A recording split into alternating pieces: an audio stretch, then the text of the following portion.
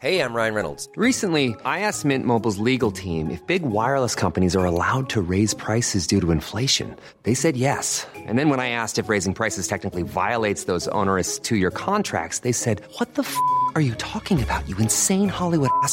So to recap, we're cutting the price of Mint Unlimited from $30 a month to just $15 a month. Give it a try at mintmobile.com/switch. $45 up front for 3 months plus taxes and fees. Promo rate for new customers for limited time. Unlimited more than 40 gigabytes per month. Slows full terms at mintmobile.com. Hiring for your small business? If you're not looking for professionals on LinkedIn, you're looking in the wrong place. That's like looking for your car keys in a fish tank. LinkedIn helps you hire professionals you can't find anywhere else, even those who aren't actively searching for a new job but might be open to the perfect role. In a given month, over 70% of LinkedIn users don't even visit other leading job sites. So start looking in the right place. With LinkedIn, you can hire professionals like a professional. Post your free job on linkedin.com/people today. Hello and welcome to Who Am I This Time? With me, David Morrissey.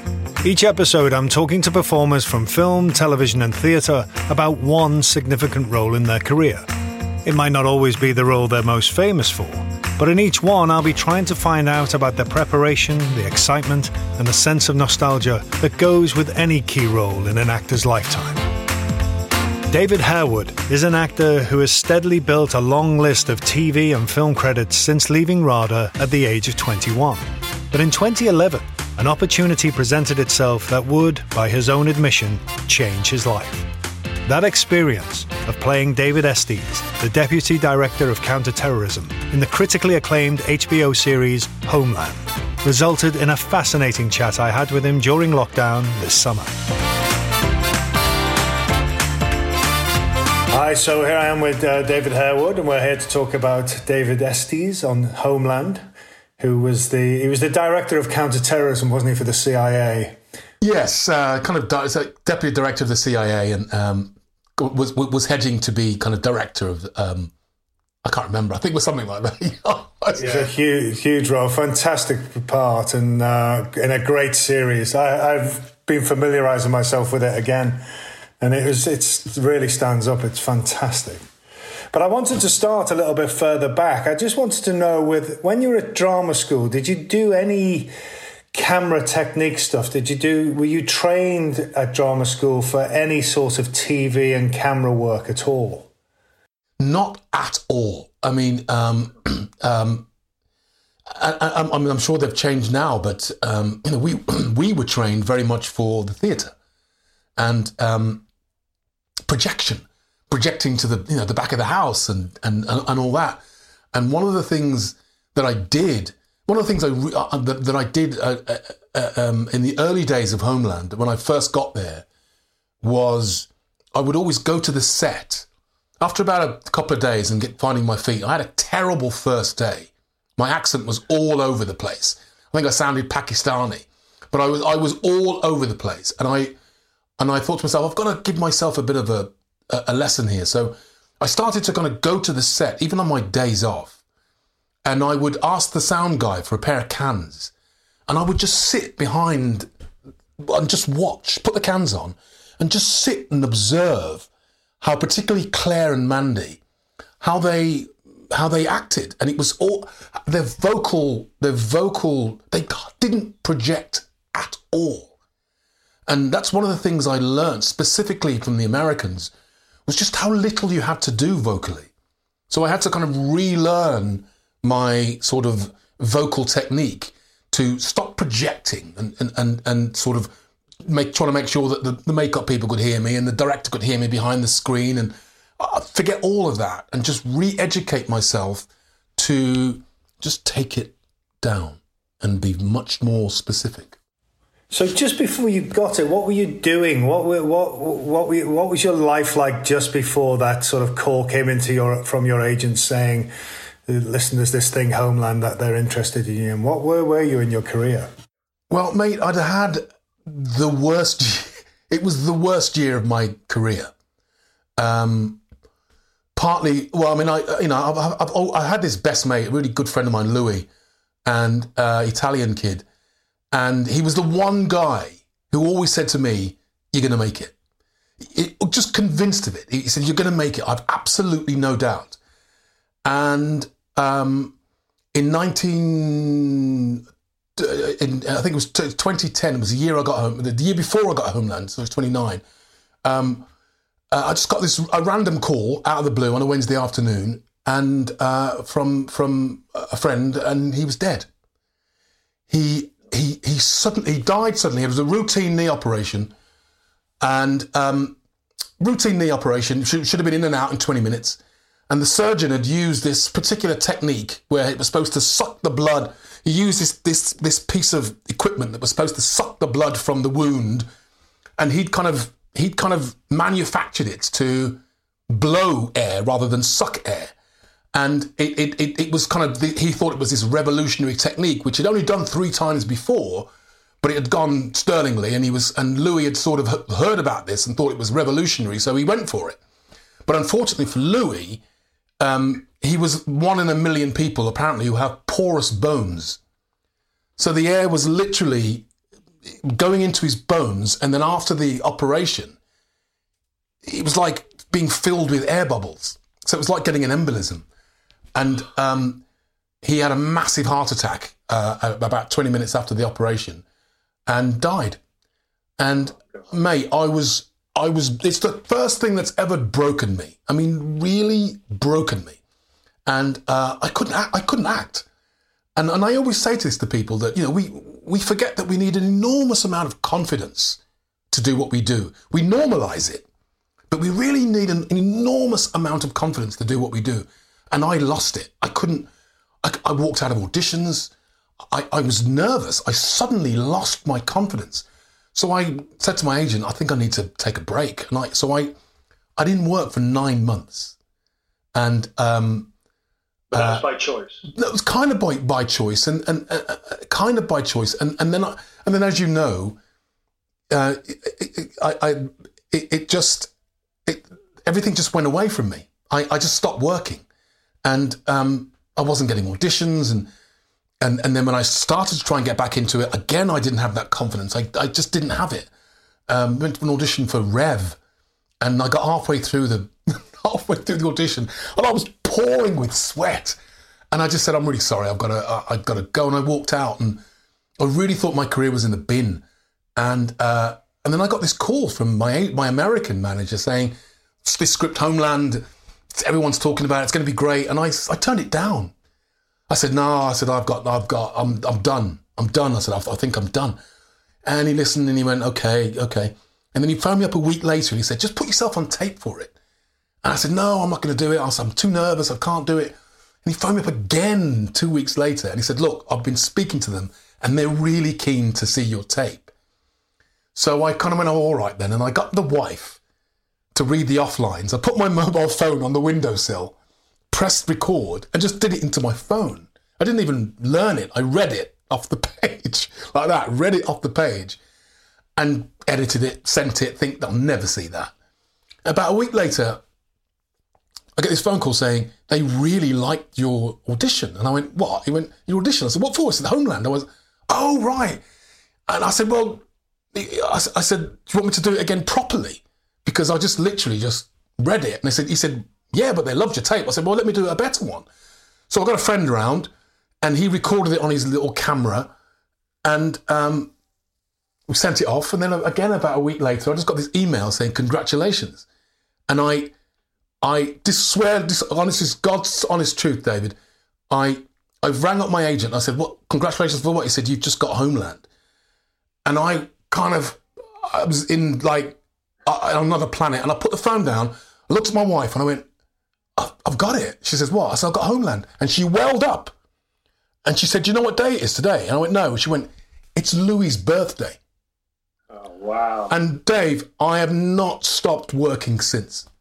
Not stopped working since. And I was on my, when I flew to North Carolina to shoot the pilot, I had to do some banking business. And I paid a bill, and I looked at my account and I realised the weekend before I got Homeland, I had 80 quid in the bank. 80 quid. I was done.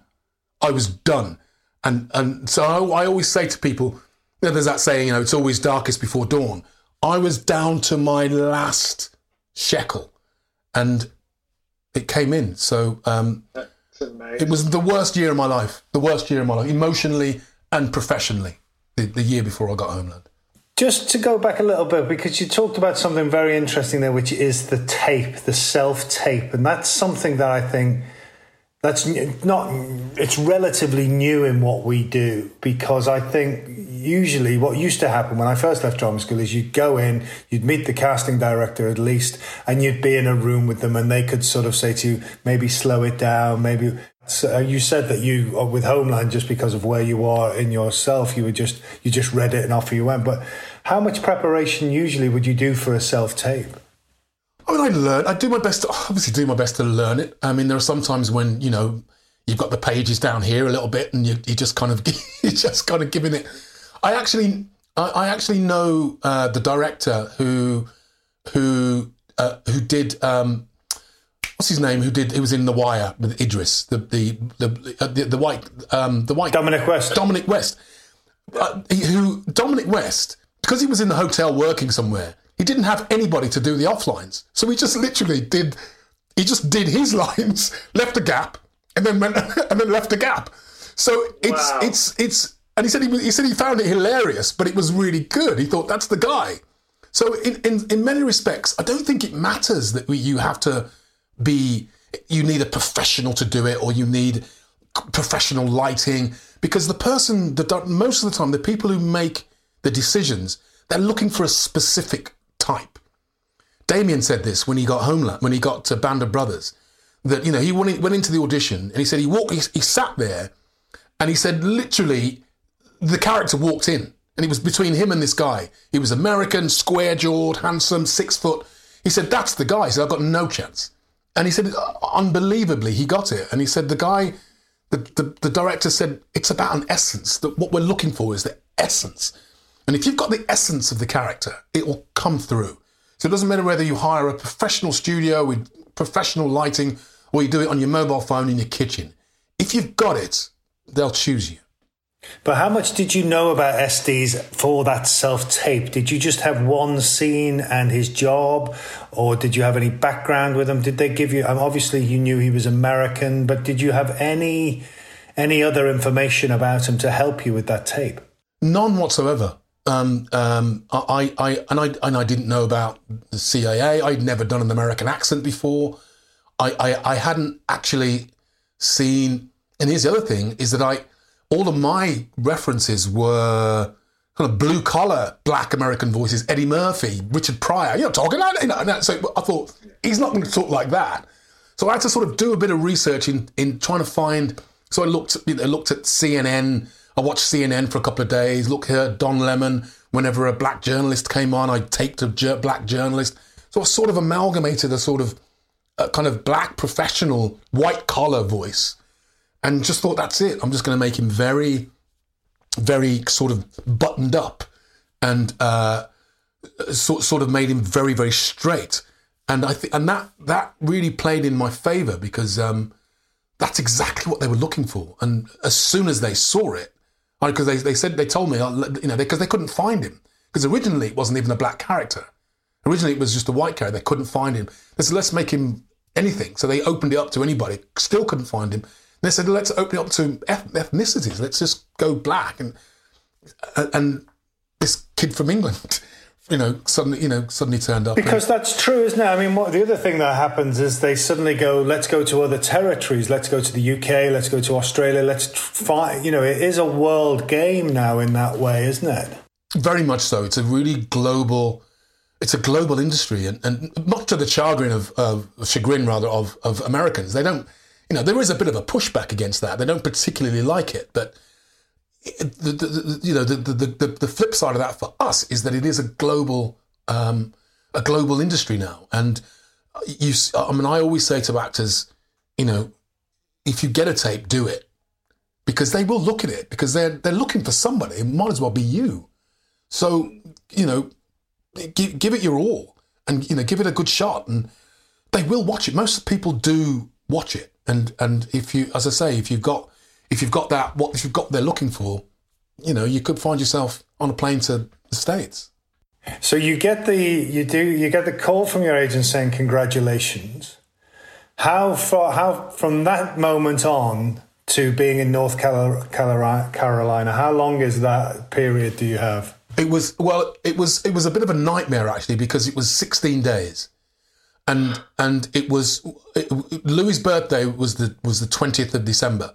So it was also Christmas.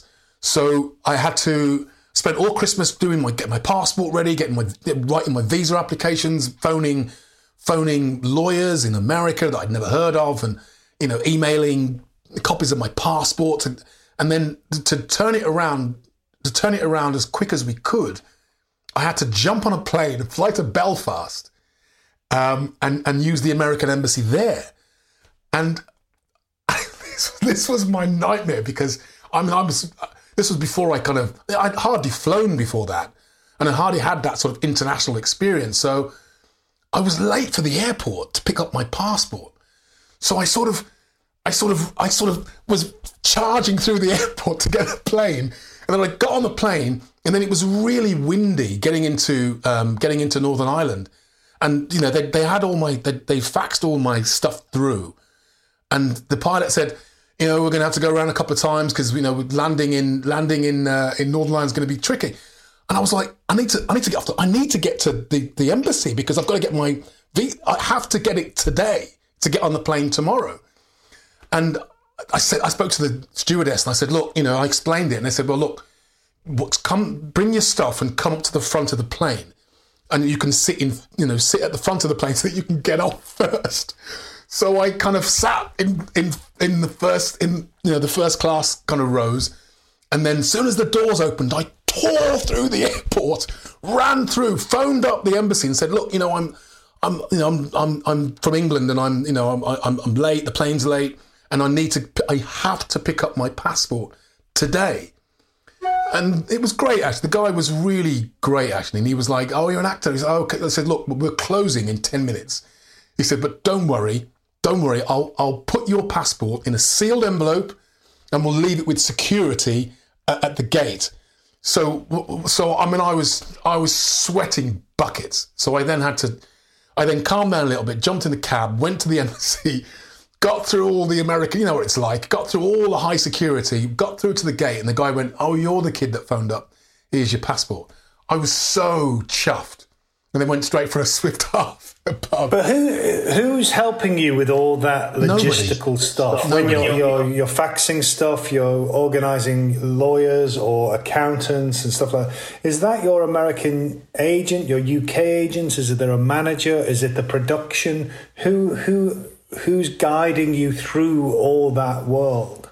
Well, I mean, it's frustrating because obviously, as you know, we're 8 hours behind. So a lot of the times you're waiting for the afternoon to even call somebody, and then you have that hour window from 5 till 6 before things close here in order to get the stuff that you want. So you had to be kind of ready to go. So I'd sort of, as soon as 4 o'clock came around, 8 o'clock in the morning, I'd sort of go phone up my agent and say, what do I need? What are the forms? Can you get me that form, this form, that form? Rushing off to Boots to get your passport size photographs, and then they tell you it's the wrong size photograph, and you have to go back and get it again, get the right size photograph, and then getting into the embassy, and then waiting in line for the embassy, and so all that stuff, you kind of have to kind of do yourself, but it's I mean, those forms are thick, and you're sort of filling in stuff as best you can, and then sort of faxing them through to God knows who in America. And then all that time, are you thinking, I'm going to lose this job? Yeah. I'm going to lose this job. Yeah, all the time I'm thinking, there's somebody else in the wings just waiting to kind of say, for them to say, you know what, this isn't going to work. We'll get so and so in, and I still even thought that I was going to be replaced. During the pilot, I was, and in fact, somebody was. The girl who played his wife. That happens a lot. Happens a lot, and it's sad. And we both sat there I remember we both sat there one day in the hotel lobby. We were kind of having a drink one night, and she said, "I don't feel very confident." And I said, "Well, neither do I. Actually, I don't think I'm going to make it." And she didn't, and I did, and I was obviously chuffed.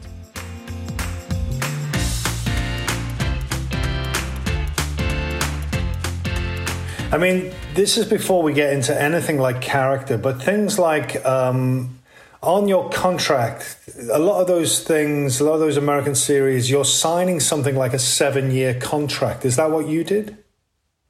And you have no knowledge then whether you're going to be used for 7 seasons or half a season. So planning your life, getting somewhere to live, talking to your family, schools for children. I mean, you're really you don't really know what's happening at that point, do you? You don't. And, our kids were very, very young. So we took the decision not to fly my family out. So, they came out for the school holidays and they came out for the summer holidays. But it was. I've got a great wife, and she kind of just said, "Go. You need to do it." And we were broke. And at that stage in my career in England, I just knew it was over for me. Not that I haven't had a great career, but at that point in my career, I remember sitting on the set of Babyfather one year, which was an all-black cast, and one lunchtime I was sitting there and I heard there was 4 black leading actors, and I heard 3 of them discussing an audition that they'd been to. And I was like, what's that? I went, oh yeah, all 3 of us are up for this lead role in this new cop show. And I went, I didn't even get a call. And I sort of knew that by then the dial was ticking away from out of the David Harewood into somebody else, into a younger somebody else. In theatre, it was Adrian. I just knew that it was somebody else was getting the flavour. So I sort of knew my career was kind of, hitting a bit of a dip at that particular time. So I was broke, David. So it was very much, this was a lifeline for me. So she just said, go. And so I had to then ring up. They sent you through a list of places to live, and I just took a punt, and kind of looked at a few places online, and then I had to, you have to pay in dollars, so then you have to open an English US bank account and pay in dollars, and it was all a kind of feeling my way through to getting it all done. And practically, did you shoot the pilot, then wait for it to be picked up to go to series? Pretty much so. I mean, with something like Homeland, it was so good. The script was so good. We sort of knew it was going to go. So it was sort of, even when we were filming it, they were talking about, when are you going to move here, and where do you think you're going to? So we kind of knew it was going to go, but when I got that call, it was just. It was. How long after the pilot was that? Did you get to know that you were going? I think it was about a month, and nervous, and again waiting for that call to say sorry, you're not going to make it, and I was lucky to be accepted, and off I went. And so, how do you go about researching that role? Well, here's the thing as well. I knew nothing about it. Nothing. So my first, I think the pilot took 17 days, and I wasn't really needed a lot the first week. So I sat in my hotel room, sort of reading. I downloaded this book of a history of the CIA. I downloaded it on audio file, and I just listened to it all day long. And I think I bought a Kindle, and I read. I downloaded just loads of books on the CIA and counterterrorism, and funnily enough, I don't know why, but I was tweeting about it. I opened and just some random guy who still hasn't told me fully what he does, kind of answered me, and I kind of tweeted him back and started private messaging him. And I think he worked in the Secret Service, because he started pointing me to books to read. And then and then I started saying, well, what books do you think I should have on my desk in the show? He said, you should have something about Turkey, you should have something about Russia, and he started telling me so I started telling the props guys, I want this on my desk, I want that on my desk. And it just started filling in my world, what sort of world I would be living in, and it was fantastic. We still tweet to this day, but he's never told me what he does. But he just, every now and again, just kept giving me a steer on what sort of thing I should be thinking about. Because it wasn't really a character, Estes. He was more of a cipher. He was more of something to stop Carrie. So he never had I found it difficult because he never had a backstory, or they never wanted to build into that backstory. So she would just come into my office, and it was never written that I was in a meeting, or it was just she walks into Estes' office and interrupts him. So I tried to fill that in and say, well, what am I doing when she walks in? So I started thinking, right, well, I'm thinking on a phone to somebody about Russia, or I'm on a phone to somebody about drones, or I tried to fill in those little gaps myself. And they commented on that at the end of that first season. They just said, we really liked what you've been doing, because we didn't really write for Estes. They actually said to me, we didn't write anything for Estes, but you filled it in. But also what you really brought to the role, I thought was brilliant, was status. That, that sense that when it's always that thing of like, the court creates the king, and they had deference to you. They knew that you were the person that they had to sort of please or get to in order to be able to move. But you had this status, which was wonderful, I thought. This is actually quite a complex and an important issue, Dave. That it's one of the complexities of being a black Brit in Hollywood, because they do have deference to us. And I know for a fact that I did one of these conventions a while ago, and I got on the bus, and there was a black actor sitting there, and I kind of gave him the nod, and he blanked me, totally blanked me. And I thought, whoa, and didn't think anything of it. And I did the convention, and we were all on the bus on the way back, and a few of us had been drinking, and I was piping up, and then he started piping up, and we all started laughing, and I got off the bus, and I kind of said, look, I said to him, I said, I'm going up to the bar, do you fancy a drink? And he went, yeah, I'll meet you up there in about 20 minutes. And he came up, and we had a fantastic night. And halfway through the night, I said, I'm sorry, mate, I've got to pull you up on this. I said, you blanked me when I got on the bus. I said, what was that about? He said, so I apologise. He said, I was up for Estes, and I was this close to getting it. And so I was this close to getting it, and he said, you got it. And as soon as it was when you got on the bus, I went, that's that bastard who got Estes. And he said, but I'll tell you what, he said, you were brilliant. And he said, I understand that. He said, I think what I was doing was being an American, giving it the American, giving it a bit of a swagger. Something that, it's quite contentious, this, but I do believe that as black Brits, we can sort of drill down on character, just character. We don't necessarily we haven't come from the same political system that Americans have. And that allows us to be singular when it comes to character. And sometimes I think, sometimes I think that's what black Americans spot in our performances, that we don't carry that political elbow that they almost automatically possess, particularly in positions of authority. And I think that was part of the success of that character, that he had an inner strength, and it was just about character. It was about character, but it was also about intelligence, wasn't it? You felt that, you felt that when they walked into the room and they had to sort of convince him to let them do one thing or let them do another, that they were dealing with someone who had got there via merit, that he was absolutely there because of his intelligence. He'd been there. He knew what... There was backstory, though, wasn't there? I mean, there's a whole backstory with her. There's a whole thing that you talk about with your family, losing your wife and stuff.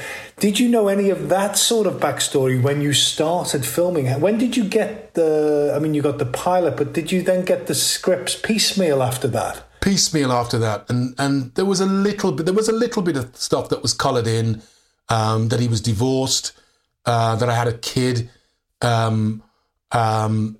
but it was very sketchy, David. It was very, very sketchy. And I was floundering. I've got to be honest with you, I was floundering. In the first the first 6 or 7 episodes, I really was floundering. I was finding my place. I wasn't comfortable. And then I did my first scene with Damien. And it wasn't even the director of the episode. It was a pickup that we did at the end of a day one time. I drove in to do this pickup scene. It was directed by a director that I didn't know. And it was a scene with my first scene with Damien. And we did take one. And then he called me out and he said, do you know Damien? And I said, yeah. And he said, I could tell you're quite friendly with him. He said, give me a take where you're not quite as comfortable with him. And I just did one, Dave, that was just completely ambiguous, as if I wasn't giving him anything. And it clicked for me. It really clicked for me. And from that scene onwards, which was about 6 weeks into the shoot of the season, I thought, that's how I'm going to do this character. I'm just going to do it like, you can't read anything I'm thinking about. Ambiguity. So I played every scene. I threw out my plans of, what am I doing before? What am I doing afterwards? What's my backstory? I threw it all out the window. And I just went for ambiguity. Don't give anything away. And that served me. I kind of rid myself of any sort of backstory or need to do any sort of research.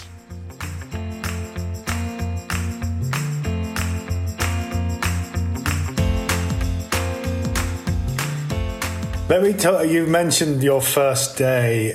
Just talk me through the night before your first day. There's the sense of, before you go on set to do your first day, you've got the job, but you're about to walk on set with a lot of people, a lot of American crew, directors, producers.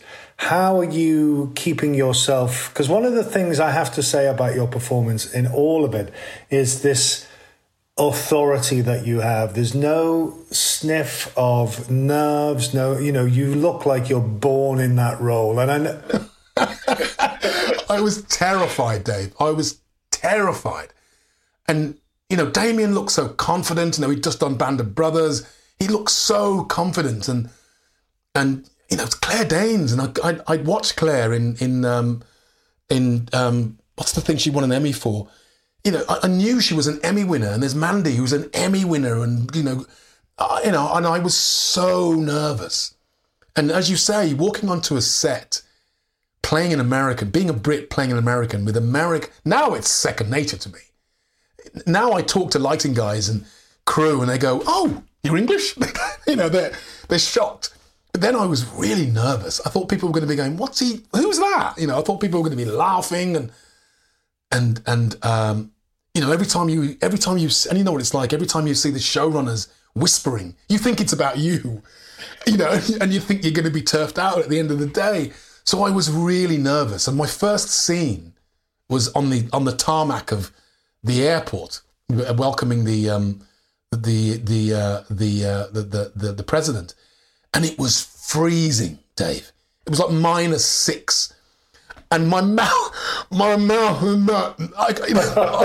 nothing was working. You know what it's like when you're on stage? You warm up your lips, you warm up your mouth, and I'd done nothing. I hadn't done any of that, and I was freezing. So I was talking like that in my American accent. It was terrible. Cut. Okay, let's go again. Dave, it's great. Just relax. And when someone says relax, that's the last thing you do is relax. So I think I did about, and it's the first time I've, in English TV, you don't really. I've done a lot of English TV, but it's, I don't know why, but I guess I was just really doubly nervous. You're getting your own close up, and the lighting was different in America for me. In England, it was sort of, putting little peppers to make, because they knew I was black and, not quite being a bit nervous about mentioning how dark I was. In America, they knew full well what they were doing. Yeah, we need to put a thing on here for Dave, bum. It was automatic. So I wasn't used to that sort of efficiency in terms of the lighting department and how professional they were. And this is your take. And, it's not like no one's in, say in England prior, it was a little bit embarrassing because they'd say, oh, we need to bring a specific light in for Dave. And whereas they were sort of lighting it properly, and I was like, this is all a bit professional. So I was really, really nervous. And actually, at the end of the day, they came up to me and said, how'd you feel? And I said, I knew I had a bad day. I said, I wasn't confident. I said, look, maybe I need a voice coach. And they went, yeah, would you like one? I went, yes, absolutely. And they did. They got me an accent coach, a dialect coach. And I sat with her every week. And a couple of times, every time I got a new script, and I sat with her and went through it. And she was also kind of giving me, like they say aluminum and aluminium rather than, so it's little things like process. We say process. So there was little things like that I was sort of learning throughout those first weeks. And once I got it and once I felt confident, I was just able to drop into it at a drop of a hat. And now I'm sort of sight reading in American. I don't even think about it. So yeah, but I mean, there is an element of nerves, stress. Also, you're in a hotel room on your own. Those things. How do you protect yourself and look after yourself in those times? I mean, when I've done it, there's times when you can get quite low when you're away from home and you're nervous and it's a big deal. And, we all give that front that we know what we're doing. But actually, how do you sort of look after yourself in those times? It's a combination of physical fitness. I try to keep myself, hit the gym. I would say to young men, don't be tempted to hit the bar. It's a lot of actors particularly will head straight to the bar, and it's a bit of a jolly, and particularly if you're doing an accent, it's just a bad idea because you've got to try and remain professional. And on Homeland, there was none of that. Damien was hardly ever in the bar. Claire was hardly ever in the bar. Marina not in the bar.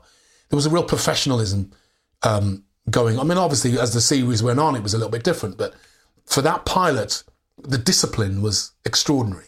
And so I would always say to young actors, even on the day, get out of your caravan. Go and watch on set. Go and just familiarise yourself with the set.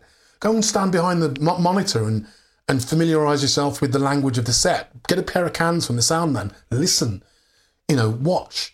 So that's how I sort of try to familiarise myself with the set and try to learn people's names and try to get myself comfortable on set before I actually went onto the set as an actor, so that it wasn't such a foreign leap for me to make that jump. We'll be back with more chat after this.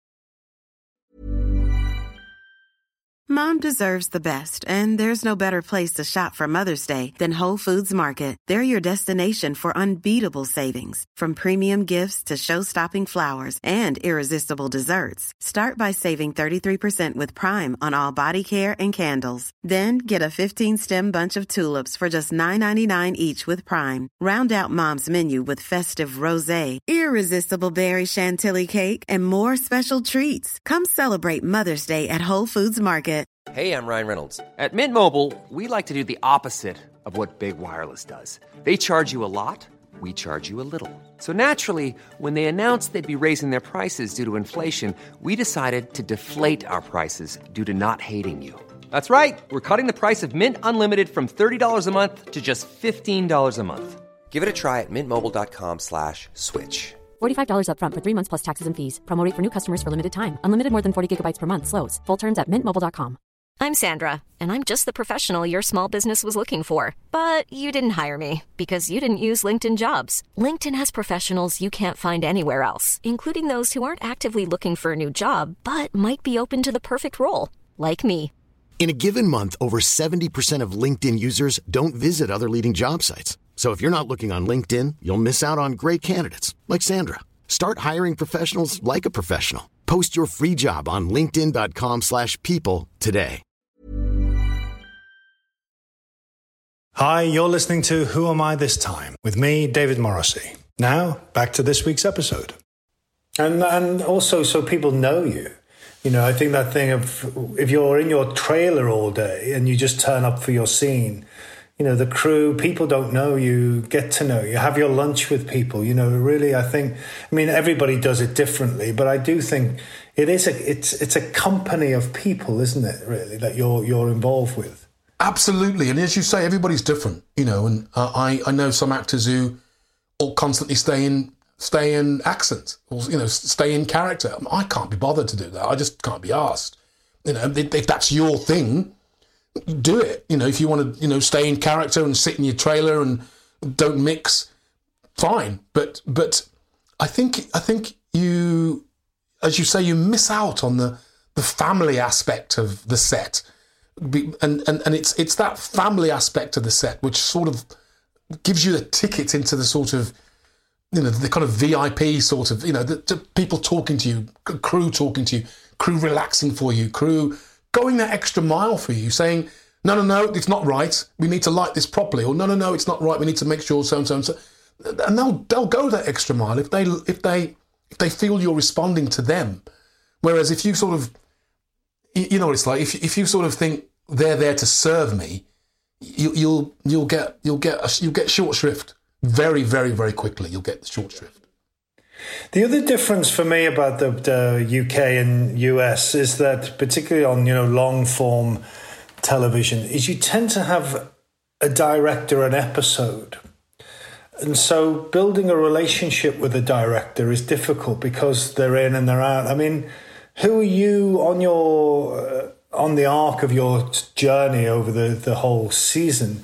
Who's your touchstone? Is it the producer, the writer, the showrunner, or do you rely on episodic directors who come in? Well, something on Homeland, very much on the showrunners, and because it was such a high quality show, I guess you sort of automatically deferred to the directors because you thought they're not going to be here unless they're top drawer. So you sort of did. Whereas on Supergirl, which is I'm on now, you're changing directors every 10 days. And you can tell within an hour if someone knows what they're doing. You can tell within an hour how slow they are, their setups, their relationship with running out of power, their relationship with the crew. You can just tell within an hour. And if they lose it within that first hour, they're done. They're done. And it really is. It's harsh. And you kind of go, yeah, whatever. And it can chew you up. Whereas again, if you get the right director, you go, wow, at last I'm getting notes and somebody's speaking to me, someone's giving me direction. But it's a very, very thin line. You talked about the type of books you wanted on the set in your office and stuff. How much input are you able to have in the way that your character looks and did you feel able and just to say those things that I want these books, this is what I want it to look like, I want these ties, I want this suit. Was that something that you were able and you felt freedom around that? To a certain extent, yeah, because I wanted to make sure that discussing it with this, you discuss these things with wardrobe. One of the great things I've found in this business is I love wardrobe. Whereas I remember working early days on Robin Hood years and years ago. I was just appalled that the lad playing Robin Hood was always like, I don't want to carry this bow, I don't want to carry this, I don't want to wear that. I'm like, you're Robin Hood, you've got to have your bow. I couldn't believe it. I really couldn't believe it. And I was astonished. So I love costume fittings. You go there and you go, that's not quite right. Oh, this is it. This nails it for me. But the shoe, for me, it's always shoes as well. If I get the right shoes, I feel great. So I like creating character through costume. And they like doing it with you, don't you? I've never come across a costume director who's blocked my idea. They've sort of advised me and said things like, look, you know, that's going to be really hot if you're filming in Texas, you know, things like that. But, you know, it's the start. It's a really great part of the process for me is when I start finding the look, whether it's makeup or costume. Exactly. And I know there are, you know, because I've directed as well, you know, that there are those actors now and actresses where their personal things come in, and then it starts, you know, they turn up on set looking like a Prada model, and you just think, that's just not right. You know, there's just no way you'd look like that in, you know, working for the CIA. So you've got to be honest, and you've got to be, you know, I think the better actors don't take that sort of personal approach and want to be show pony. It's about, if it's about character, I think you have I think there's more integrity about it. Have you ever come across on a set where you don't feel you're being heard by by directors or sometimes leading actors that you're working with, that your opinion and your ideas of how to perform the scene or your character in the scene is not being listened to? How do you deal with that? That's tough. I wouldn't say that I'm pretty forthright, particularly now. So I sort of, if something isn't going the way that I think, I will sort of question it. But at the end of the day, you've got to kind of, I'm not going to sit there and front up the director and say your ideas are all nonsense. You kind of do it, and you have to. At the end of the day, you've got to do it to the best of your ability. And I've found that if there is a real block, if I don't like doing something, then you get there and there's a half-page monologue, and you thought it was going to be you and sitting doing intimately, and you walk in. I walked in and it was an auditorium, and he wanted me to just declaim it, kind of walking down the steps, as it were. And I was completely wrong to what I thought. And I was like, I haven't learnt it like that. That's not how I. And I was resistant to it. But because he wanted it that way, I thought, okay, I've just got to shake it off and just go for it. And actually, sometimes it's actually great, because you're on the edge. And I always find sometimes you do interesting work when you're on the edge, because it's you're almost forcing yourself to do something which is uncomfortable. And so I would always, if I do meet a moment like that, I say to myself, I'm uncomfortable here. This is going to make it interesting. So there might be resistance, but you know, I'll do it, because I'm not going to stand on and, you know, I'm not going to have a stand-up row in the middle of the set with somebody because I want to do it one way and you want to do it another way. Some actors would. But I've seen that a lot, yeah. I've been lucky, Dave. I've never actually seen stand-up row. I've seen one. Old Chris Eccleston one time really take a strip off a director, which I thought was a bit out of order. But I've never seen an actor sort of refuse to do something, and I feel really uncomfortable when I do, because I kind of go, what's the point of that? What's the point, you know? Yeah, there's ways of doing it, isn't there? That's, you know, you can still get your voice heard, I think. What about rehearsal when you're working? I mean, do you, on Homeland, the time, you know, time's quite tight, isn't it? Do you have a table read for each episode? Do you have any rehearsal, or are you just coming on the set, rehearsing with the director, and then you're off shooting? Is that it? With Homeland, we did have a read-through of every single episode, and that was great. Actually, it's good to hear the episode read like that. Again, on something like Supergirl, which I've been doing for 5 years, we no longer do have a read-through, and we miss it, you know, because you know what it's like. You don't even read the script. You just read bullshit, my line. You know, it's like sometimes you walk into a scene and you just think, I don't know what's happening here. I have no idea what's happening in the story, because I've only read my lines. And it can be a really bad habit. But on something like Homeland, we had a read through, and then you'll get to the set, and there would be a kind of blocking rehearsal type thing. There was sometimes when Claire was having, when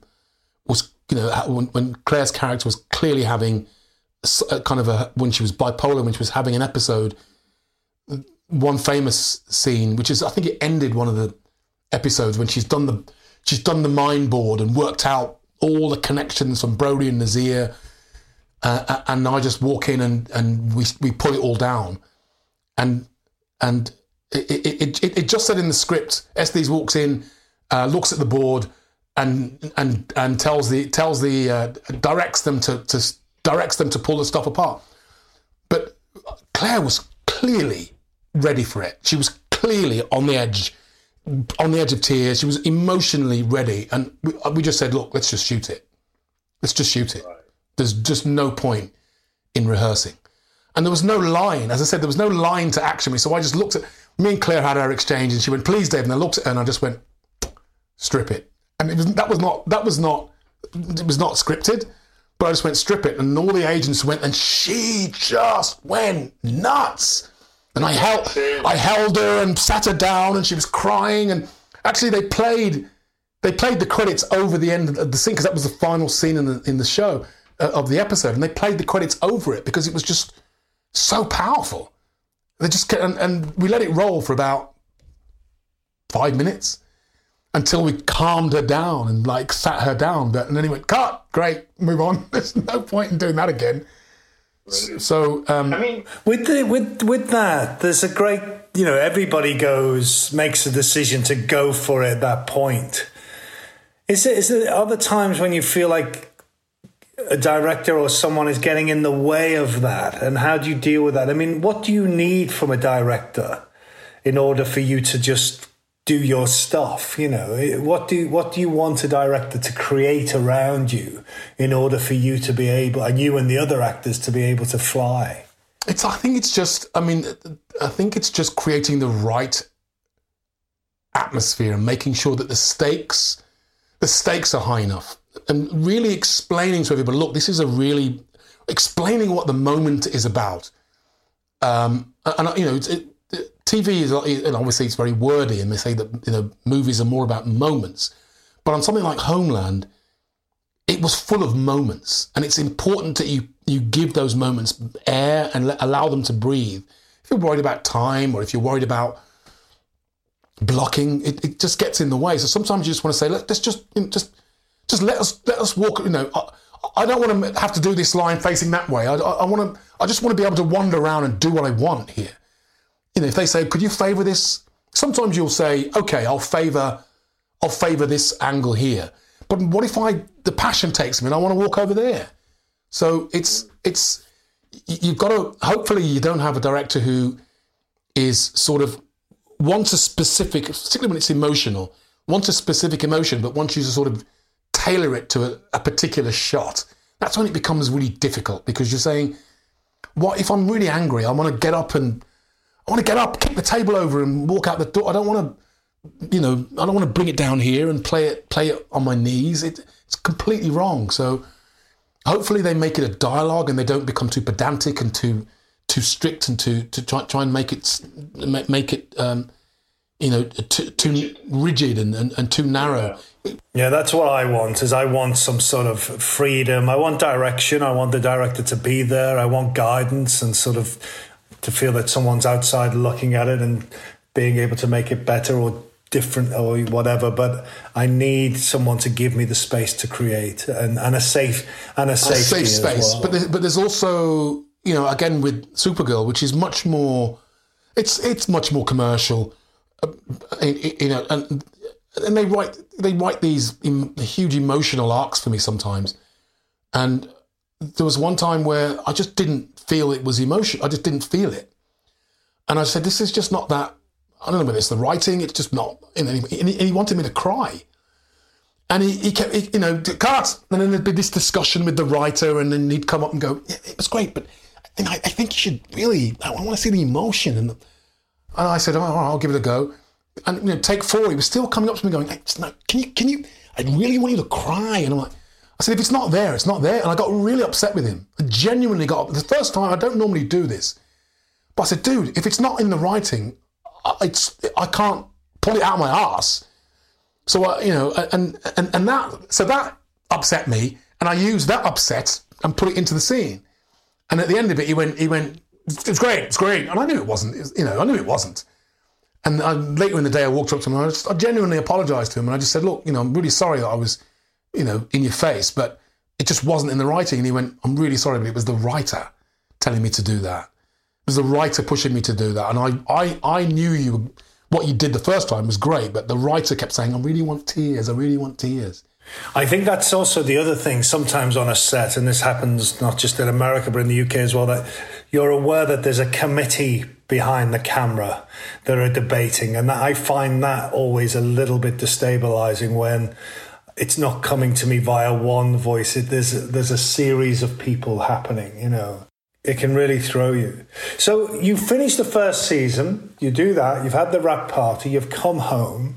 How long after that does the series hit our screens? Well, in America, we were already filming the first season when we were in a bit of a bubble in North Carolina. So we were filming when it started to go out. Oh, great! Okay. And we had no idea how big it was. It was huge, and people were suddenly stopping us in the street, or stopping Damien in the street, and stopping Claire in the street. And it was I've never been in something which captured the zeitgeist the way that it did. It was, people were hanging on to the last 10 minutes and going, I've got to tune in next week. And it wasn't like Netflix where you could just download the next episode. It was like you had to wait for next week. And people were just glued to it, riveted to it. And then suddenly we were at the Golden Globes, and within that first season, by the end of that first season, we were at the Golden Globes and we'd won, and it was incredible. It was incredible. But how did that feel, going back to 80 quid in the bank? Oh, Dave, as I've said, it was going to the Golden Globes and the Emmys, the end of that first season was just extraordinary. To suddenly be a winner on stage, stand out, and there's De Niro and Pacino and DiCaprio and or Hollywood royalty, and I'm like, I had 80 quid in the bank. It was the funniest, most incredible experience ever. And I remember sitting there, and Sidney Poitier walked past my table, and I just went, I couldn't get my words out, grabbed his hand and started just shaking his hand. And I said, I'm in Homeland, and Sidney Poitier, and he went, well, congratulations, and kind of wandered off. But I was just in a room with legends, and it was very heady but wonderful because we'd won, so we were straight to the top table.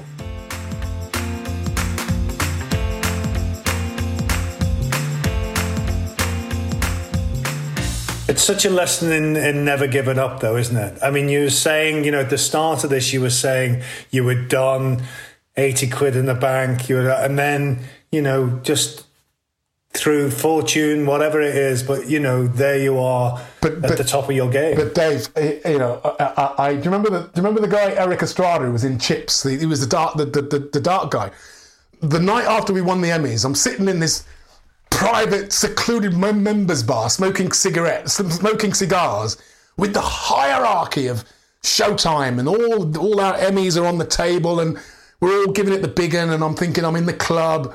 And I saw him, and I went over to him, and I went, oh, you're Eric Estrada, you're from Chips. And he was really quiet, and he went, yeah. And he listened to me, and he just went, he leaned in, and he went, let me give you a bit of advice.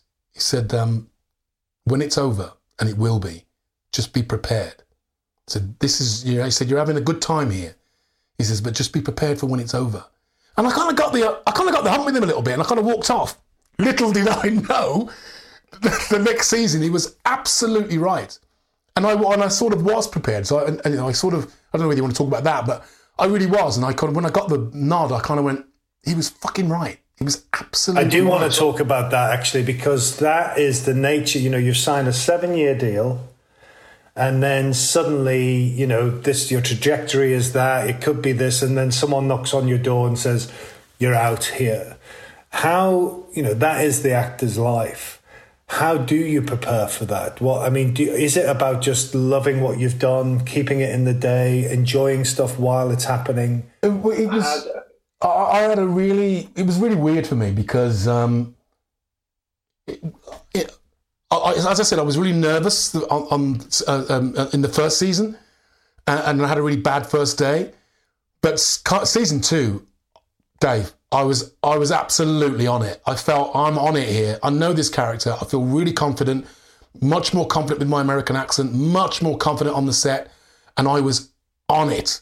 So the first couple of episodes, I thought, nail this, absolutely fantastic. Here we go. And then I got this script, and it was Estie's kind of. It was when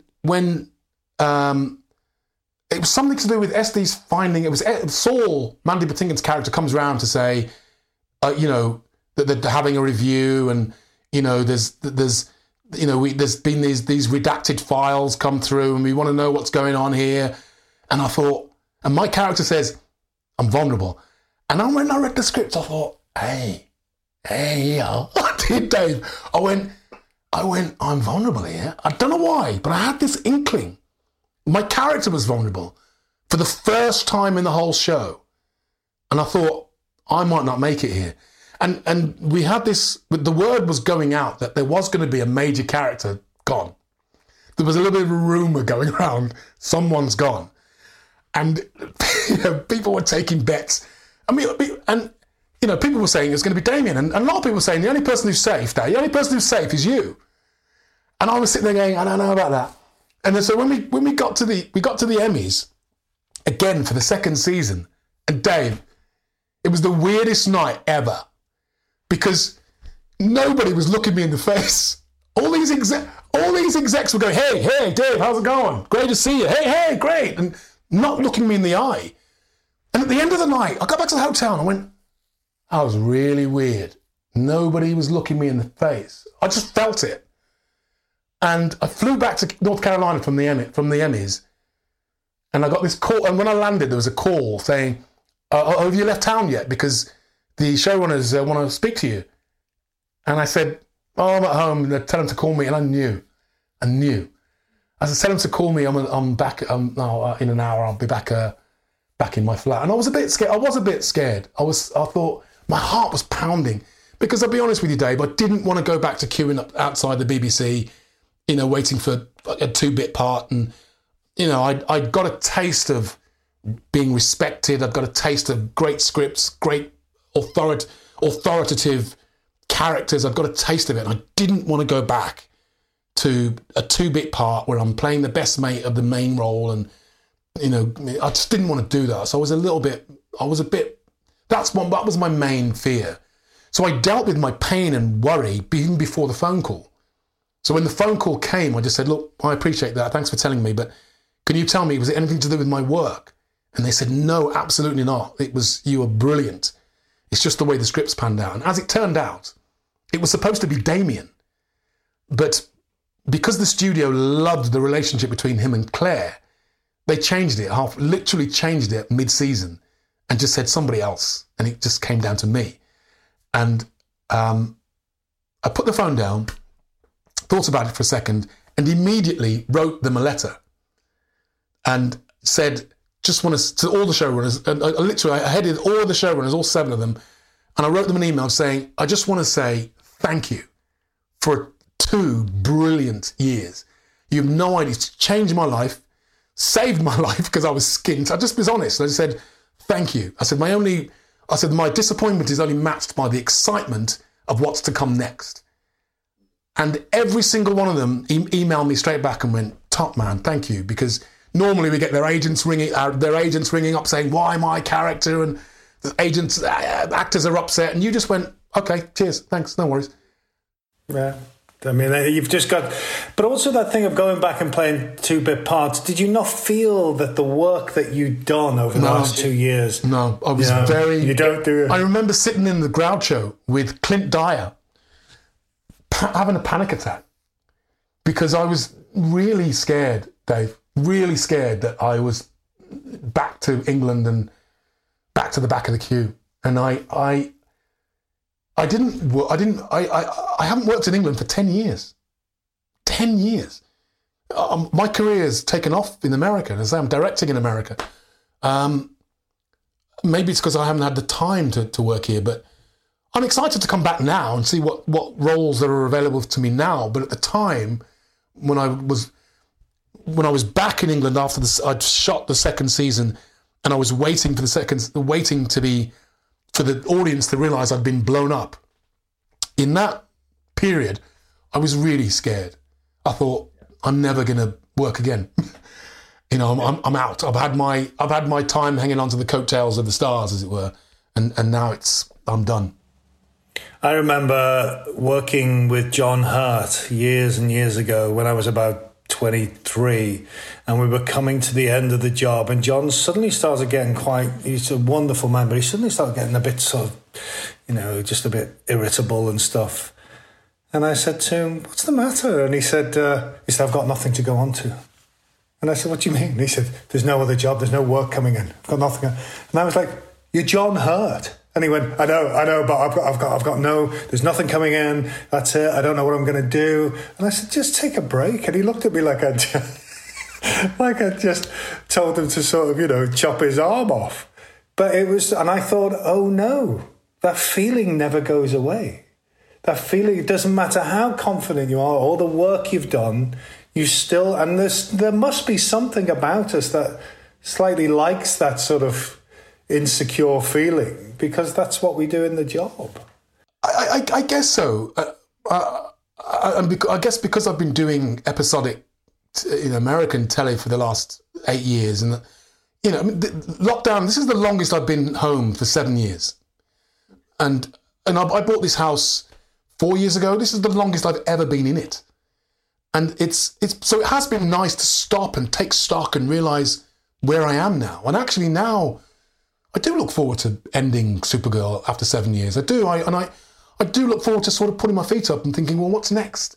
And I'm now at a stage where I am sort of excited to, not to say pick and choose, but to suddenly go, I can say no now.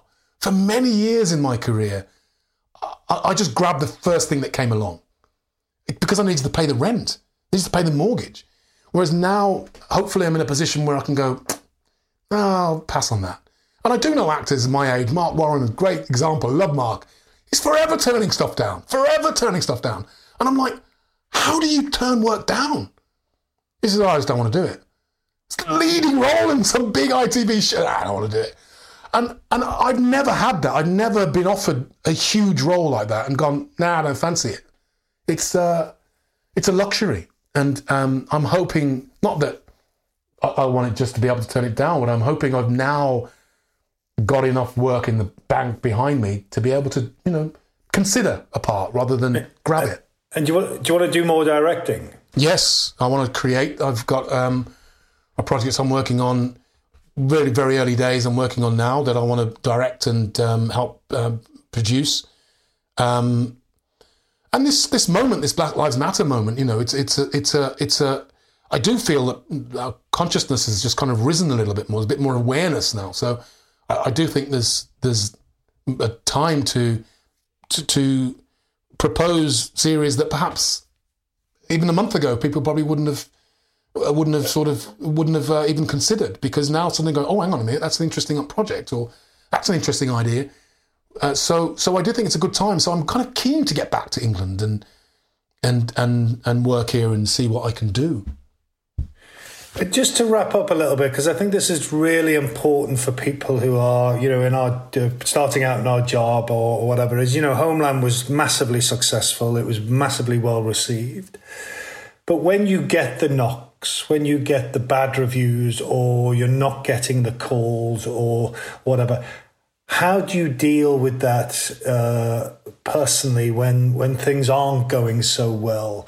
What do you rely on to keep you going forward as a person and creatively? I think I did a documentary on this actually years ago called The F Word, and it's failure, and you have to develop a relationship with that aspect of our industry, because it's as much a part of the industry as success. And I remember throughout that, I interviewed a lot of people throughout that documentary, but Ed Zwick said it to me perfectly. He said, you don't learn anything in success.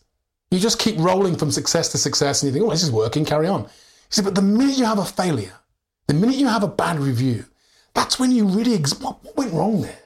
and you really do a bit of soul searching. You have a look at yourself. You reassess what went wrong. You ask yourselves important questions, and you learn resilience. And I think failures and knockbacks teach us resilience, and we need it. We need to learn that, and we need to develop a relationship to it, because none of our careers are sort of consistently on the horizontal. Nobody. Everyone's going to have a bad period. Everyone's going to have a bad review. Everyone's going to find themselves in a bit of a sticky situation. And it's at that moment when your stores of resilience that you've built up from all the knocks you've had comes into play. And for me, it's like, I try not to take it personally. And I sort of, even if I really want a part, it doesn't work out, yeah, I might get down for a day, but then I just forget about it. I try to forget about it. It wasn't your day. So failure is as much, and knockbacks are as much a part of our industry as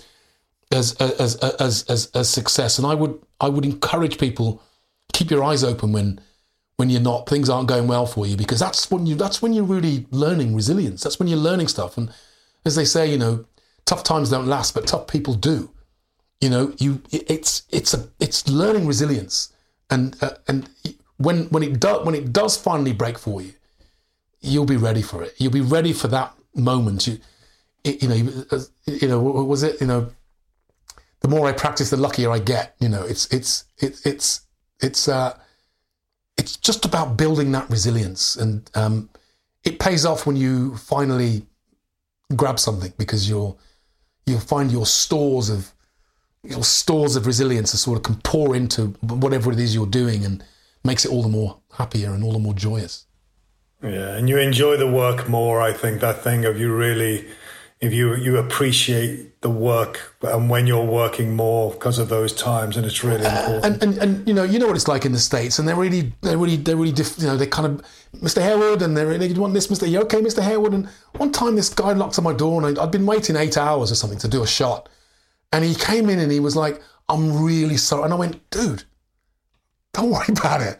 How lucky am I to be sitting on set, working, getting paid, I mean, there are certain actors who complain to producers because they've been on their trailers for 3 hours. And I just think, put the telly on. Put some music on. Read a book. What's the matter with you? You're moaning that you're on set, you're in your trailer. I've never understood it. And I always catch myself, before I complain, I always catch myself and I say, what else would I be doing? I mean, yeah, if you've got a family and you want to be at home, that's a different matter. But I just say to myself, I'm being paid to sit here and wait.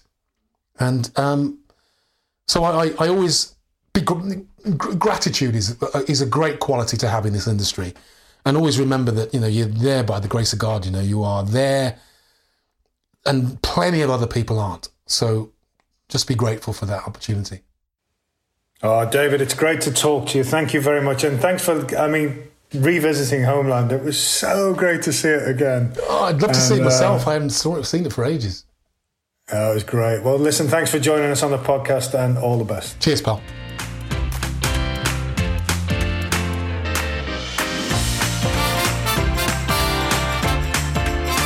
Who Am I This Time is a Just Voices and Doolally production. Produced by Simon Lenigan. Music by Greg Hatlow. Edited and mixed by Russ Keffert at Audio Egg, and presented by me, David Morrissey.